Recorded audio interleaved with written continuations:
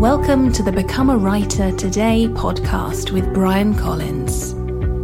Here you'll find practical advice and interviews for all kinds of writers.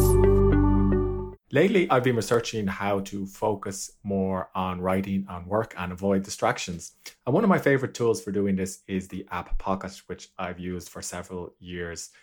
Pocket is a tool that you can use to save articles to your phone and to read them later on when you're ready. And I find it's quite good because if I see something online that I want to read, all I have to do is save the article to Pocket and then I can continue on with working and so on. So it's a good way of conducting research as well because you can build up an evergreen library of articles that you've read over the past few years. And I think it complements Evernote quite well. I was quite interested in how people create an app like this. So I had the opportunity to speak to the founder and CEO of Pocket, Nate Weiner. And I asked him about whether or not the nature of reading is changing. And he has some really interesting things to say about that. And he also talks about how to, write articles that are received well online and they get lots of shares and so on. And I think you'll find his tips are quite helpful if you want to write an article or you want to write something that resonates with your readers. But I started the interview by asking Nate why he created Pocket in the first place.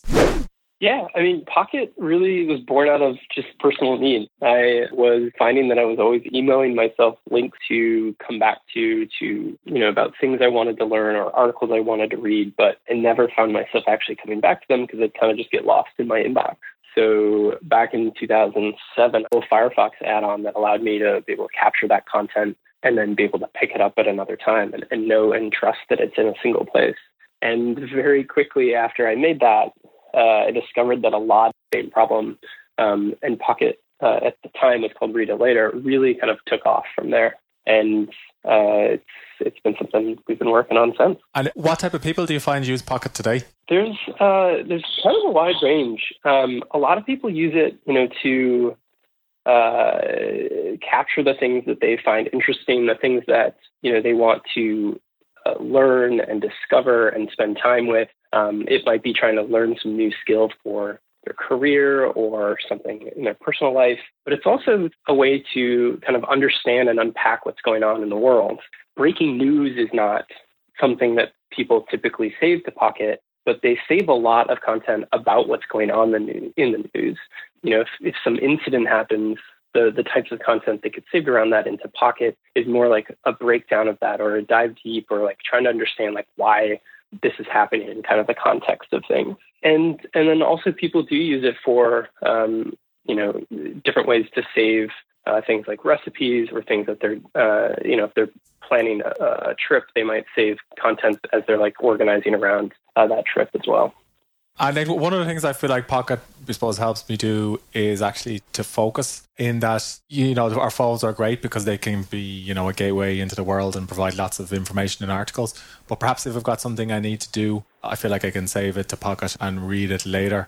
Do you think like it has productivity benefits for people who maybe get distracted while they're working or what have your experiences been with that? Yeah, absolutely. I think the early versions of it really kind of bore out of more of a productivity bent. The first place Pocket was ever discovered and shared was on Lifehacker, for example. But it's very much kind of that behavior described. If in the middle of a workday or in the middle of an activity, you come across something that's really interesting, Pocket is a really great way to allow you to continue to focus on your task and just be able to, again, save it and trust that you'll be able to come back to it on your own time in a different place where you can really focus on it. So it's kind of focus on both ends. It's focus on the current task and allows you to kind of delay that, the article time. But then also what's really important is Pocket gives you a really kind of uncluttered, focused place to consume that content when you're actually ready for it as well. Do you have any tips for people who find technology is sometimes distracting and maybe need help focusing? Oh man, for me personally, I think it's something that I've spent a lot of time this year really just trying to get on top of my own phone usage. I find that I think we let our phones and the notifications and the different apps that we get into really creep a lot into our kind of just like open kind of free space thinking time. And I'm trying to find myself, on the bus, for example, rather than sitting and aimlessly scrolling through Twitter, actually just taking some time just to like put my phone down and think. And I have a couple of different apps that I've been trying for like managing screen time and things like that. They're still pretty hard to manage though. Yeah. It definitely can be. One other thing I was interested in is Pocket has a recommended feed. So I'm guessing that's kind of based on the type of articles I'm saving into Pocket. Like I've noticed if I save a lot of articles about writing, for example, I start to see more articles by other people about writing that appear in the feed. Yeah, I mean, I think that's one of the things that's most interesting about Pocket and on the platform that, we're trying to build towards, which is, now we have, millions of people essentially kind of hand curating the web for us every single day. People are saving about the things they're passionate about, the things they're interested in, and they're kind of curating out each little niche of the web. For example, there's plenty of people who are saving content about writing. And the signal that we get from that allows us to be able to kind of bubble up the best of the web around those topics to help make it easier for people also interested in those to find those. So the stories that show up in the recommended feed are selected, by these kind of the people within Pocket who are digging those up. And then we, on top of that, kind of apply more of the filter around, a perspective of quality. We don't just recommend whatever's the most popular thing or it's getting the most amount of saves. We actually look at how people engage with that content and try to recommend it to you based on how likely we think that thing will be valuable to you, rather than just popularity. Oh, that's interesting. Yeah, because I thought it was purely based on maybe social shares or search algorithms. So I'm just curious that, if I'm somebody who's trying to write an article that is well received by my audience online, have you kind of seen any learnings about the types of articles that people tend to save more of to Pocket or maybe spend more time reading? Yeah, I mean, the way we kind of define quality, the thing that which is such a, I'll admit, a very vague term, the way we've kind of come to define it is this notion around content that, respects people's time and attention. As we just talked about, it's a very distracting world today, certainly as it relates around content. There's, a billion things that people could read instead of your article. So, I think from our perspective, we look at it as if your content is effective in Pocket, it's got to be something that's valuable. It's got to have something that people can take away from it. If they could read a billion things, why are they reading your article? And it's got to be something that, really respects their time. If it's an informative article, like keep it crisp and to the point, because people have very limited time. If, it's entertaining, it's a story, like obviously you don't need to make it bullets or anything like that, but you want to kind of blend the balance between, respecting people's time and, that creative outlet. And then I think the other piece, and certainly as it relates to recommendations, that I think we spend a lot of time still thinking a lot about is the unfortunate aspect of still, like in today's day and age, how important it is just to have on the headline, the title of the article, because that is the thing that the cover in which they judge your book. And as sad as it is to say, we actually see a lot of amazing articles within Pocket that struggle to get reach just because the title is not great or it doesn't give enough context to a potential reader about why they would want to read that. And, I think we continue to explore some different ways to be able to help those articles out. But it definitely is a really important piece as you kind of write your content. So I suppose what advice would you offer somebody who wants to balance writing a headline for, search in Google versus social shares versus the outlet that they're trying to write for? Have you noticed any trends in headlines for articles that tend to perform well? Yeah, I mean, in search, I generally find it's more about that kind of evergreen, longer tail. Somebody is looking to try to answer something or find something, and ideally your article pops up to help answer that question. On social, I find that, the more that you have either that really big, compelling, interesting takeaway that people can talk about, or is there that, one or two, just really great kind of snippets or quotes that people can share. On social, we find a lot of the time, if you just share, for example, just the title and just the article, it rarely doesn't get that much pickup. But if somebody kind of shares that really crisp, really interesting quote, that can give people a lot of context as to why they might want to read it.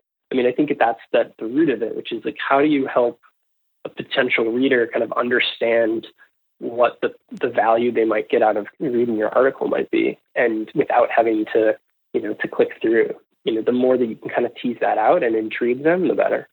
Yeah, I definitely agree. I suppose one other thing I'm interested in is Pocket has a freemium model. So how do you measure success with an app like Pocket?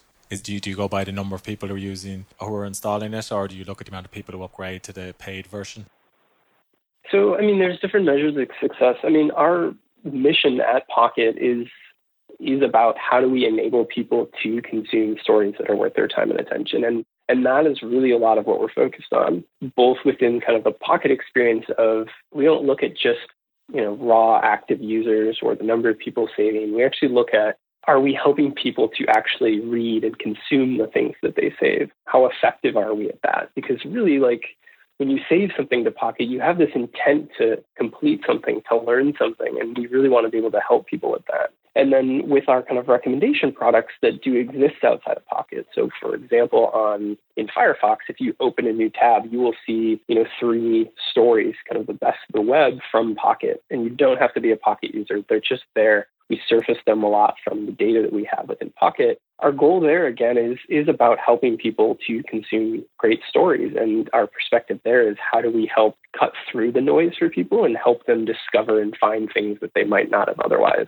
So for us, it is reach. We want to be able to kind of help impact this stuff at internet scale, but it's ultimately really about, the quality and the effectiveness of our ability to help people, do a better job consuming good stuff. Okay, and Nate, I was just wondering, but I suppose one of the features that I like about Pocket is it's quite a minimalist app. You have the articles and have the feed and so on, but so how do you decide what to add and what not to add to the product? Yeah, it kind of goes back to what I was just talking about.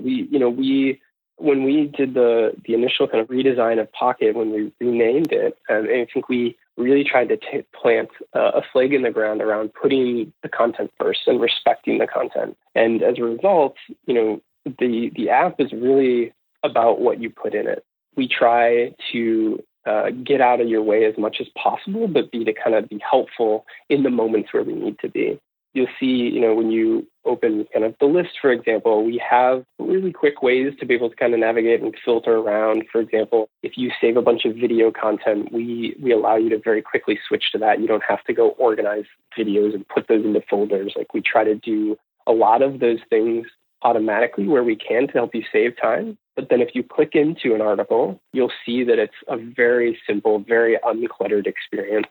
And as you scroll, the toolbars get out of your way and you try to, as much as possible, again, focus in on the content, because that is the core of what we want Pocket to be, this very clean, uncluttered, focused space for you, which is so different than, every other thing on your phone today. And is there a big team at Pocket that works on the app and service? It's not super big. We're about 40 people today. Okay, where are you all based? We're kind of all over. Our main headquarters are in San Francisco, but we have folks kind of spread all over the U.S. and a few outside of the U.S. as well. And do you have any kind of tips or learnings you've learned from leading a distributed team like that when it comes to building an evolving product? Yeah, collaboration, communication is key. I think we started all here in San Francisco, and so working remote was something that we really had to learn and get better at. It's something that doesn't just come for free. You really have to work at it. So the more that we've, moved to things like Slack and our video conferencing, where we just try to make things as seamless as possible to help remote folks just seamlessly jump into conversations and be able to understand what's going on at any moment, is really important. But it's definitely a muscle you have to work. It doesn't come for free. And to just return to the theme of focus that we were talking about earlier, do you think the nature of reading is changing? For example, I suppose I have a 12-year-old son and he spends a lot of time looking at YouTube videos. So I think if he was to use Pocket, it's probably videos he would be saving rather than maybe long form articles. Yeah, video has always been very popular within Pocket. YouTube, I think, remains actually the number one saved domain for the last 7-8 years. It's absolutely a great use case for Pocket work, especially where you have content that's longer in nature and requires kind of a specific place to be. There's a lot of times where in the middle of the day, watching a video is going to be a little tough. So being able to capture that and come back to it is a great use case for video inside Pocket. But do I think that reading or things like that are going away? No, I don't think so. But I do think that the mediums in which we are able to consume content do evolve. So for example, audio within Pocket is actually something that's grown. And I don't mean like people saving podcasts. What I mean is we have a feature that enables people to take the written content that they have saved and actually just listen to it through kind of text to speech.